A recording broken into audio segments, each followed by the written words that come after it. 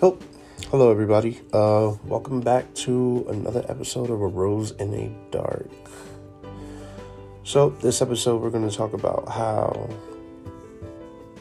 the community of culture that you live in and the language that you speak has an effect on how you properly communicate or how you communicate in different ways.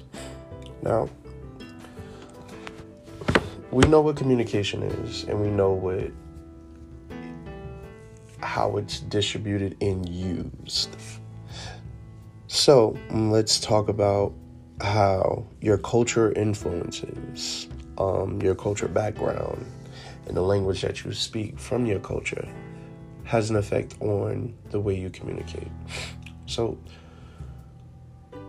when it comes to culture, everybody has a different ethnic background, and it's good. It's a very, very good thing, regardless of whatever culture that you may come from, whether you be Chinese, Vietnamese, Taiwanese, German, French, Black, English, white, or just purebred like European. We all communicate in a different way. So, when it comes to communicating, at some point, you have to be able to go into detail and explain further about something. Now, not every language that you can speak or you know about can be properly translated for you to understand something. Like in Spanish, they have 3 different ways that you say love, and each way that you say love is distributed in a different form to show a different expression. In English, you can say love, but love genuinely means the infatuation towards something specific. That's one way. So, but in English and in other cultures, you have different ways to explain how you effectively can feel about something in general, if that makes any sense. So,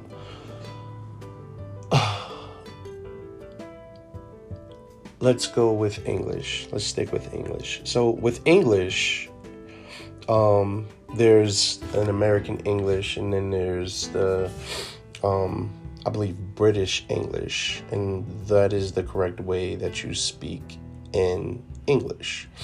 And then you have British English, you have English, and then you have, in American terms, what is it called? It's called Ebonics.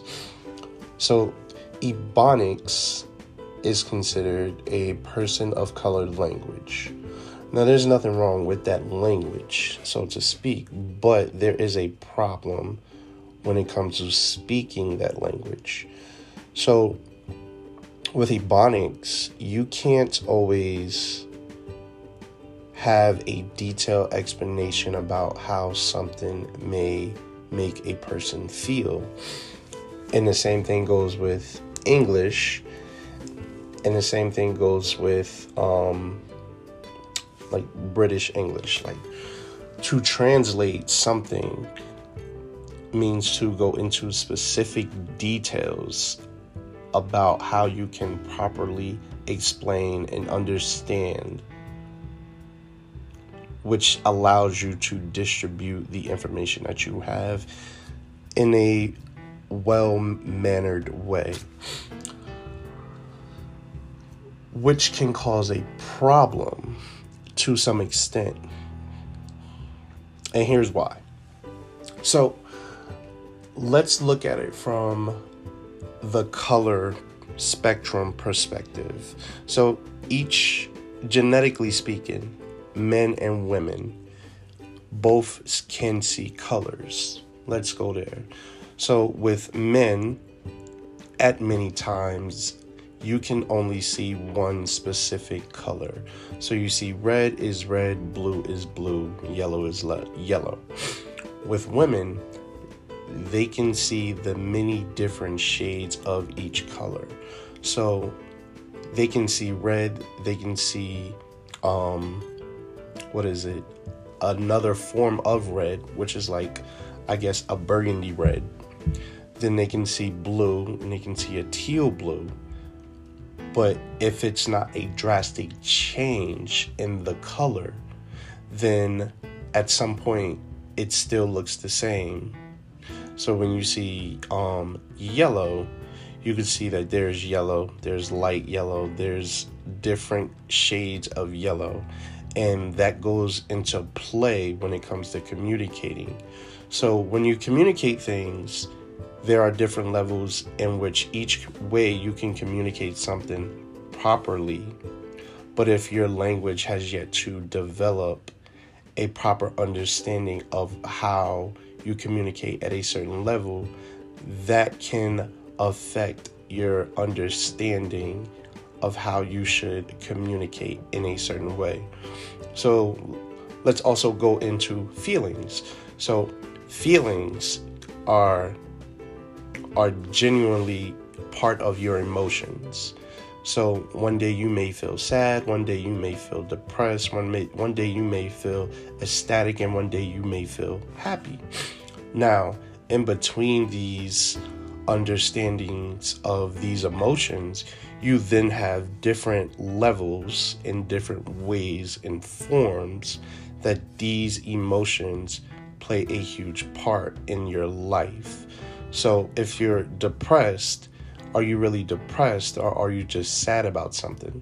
See, depression is an extreme form of sadness.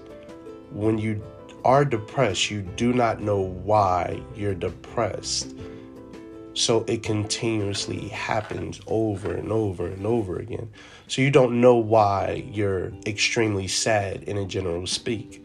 But if you're sad for that moment, you can genuinely go back and understand why you're sad. You're sad because of this A, B, and C motion. But when it comes to depression, you're depressed, but your depression isn't coming from A, B, or C motion. It's coming from emotion, and I say emotion that has yet to be explained. So it has been prolonged, the explanation, and dealing with that development, which causes a huge problem with your understanding of how your emotions or an emotion plays a part. You can be extremely happy. You can be happy. You can be ecstatic. You can be genuinely pleased. But when you are genuinely pleased, are you happy to be ecstatic, or are you just happy to be pleased? Are you comfortable? It gets really, really complicated if there is no way to properly explain something specific.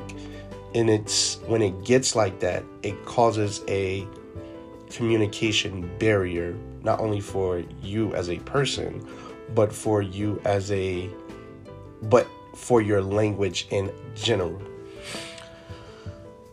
That, in terms, is something that we don't really work on when it comes to language. So language in general, from your culture perspective, it gives you an understanding of where you came from, how you distribute your information, and how you properly explain something that goes into the correct category of information that you know. So Chinese people, they have, I'm not going to say the most difficult language on earth. They have a very complex language and algorithm with their language that plays a huge part on how they process and understand information and then distribute it at the same time. versus Spanish, they also have a fairly good complicated language where it's the language is distributed based off of gender.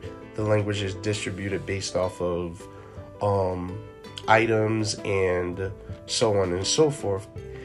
Then English, and in English also, you have a fairly complicated language where you distribute information from a certain category that you from understanding, but then it goes into a complex way, and when you're expressing it, because it does not go into a specific detail that either did not develop yet or it